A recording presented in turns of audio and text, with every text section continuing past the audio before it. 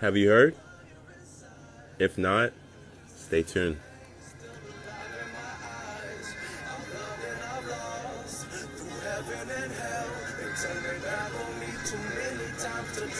Good morning, New Gen Nation. Today is December 9th. And before I begin, I would just like to say, if you guys have found value in the podcast so far, please share it with a friend, at least one person. It's a season of sharing. Sharing is caring. Now, today, guys, we're going to be talking about listening. Listening is very important, okay? My best friend said it best, all right? You have to listen is twice as much as you talk, all right? Now, with that being said, listening is a powerful skill to master, to learn, all that good stuff. Simply the fact that no matter if you're in sales, if you're a young entrepreneur grinding for whatever business you want, or you're already a business owner, right? We all have to listen.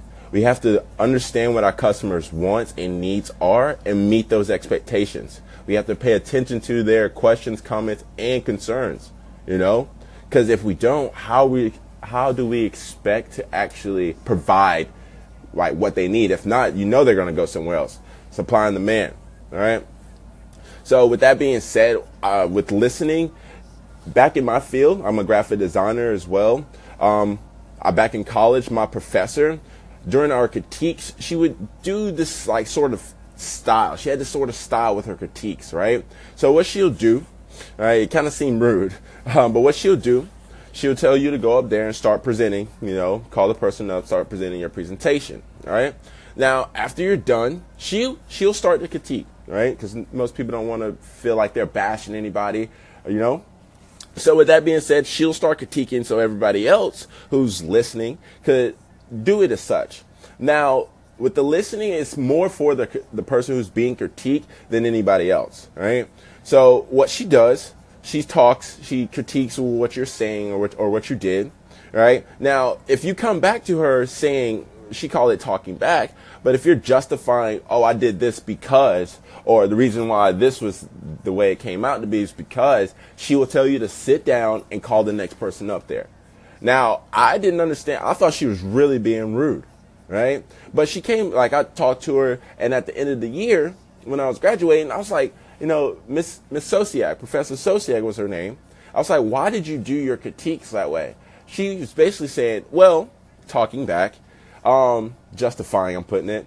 She's like, well, if you decide that you're going to justify why you did this, why you did that, why should I critique you? Because you seem like you know it all. So with that being said, hey, I'll let you do you, because at the end of the day, you're going to either come back to her and try to realize what it was, or you're either going to, continue to fail. Right. So what she's trying to imply is that, okay, you take it. Take every knowledge that she's giving you, and take all the knowledge that she's giving you, apply it, then ask her, or apply it, or ask her, how can I make this better, or how can I do this? At least she knows that you took that advice that she has given you. You know what I mean? Now, there's two types of listening. There's listening to reply, and there's listening to understand.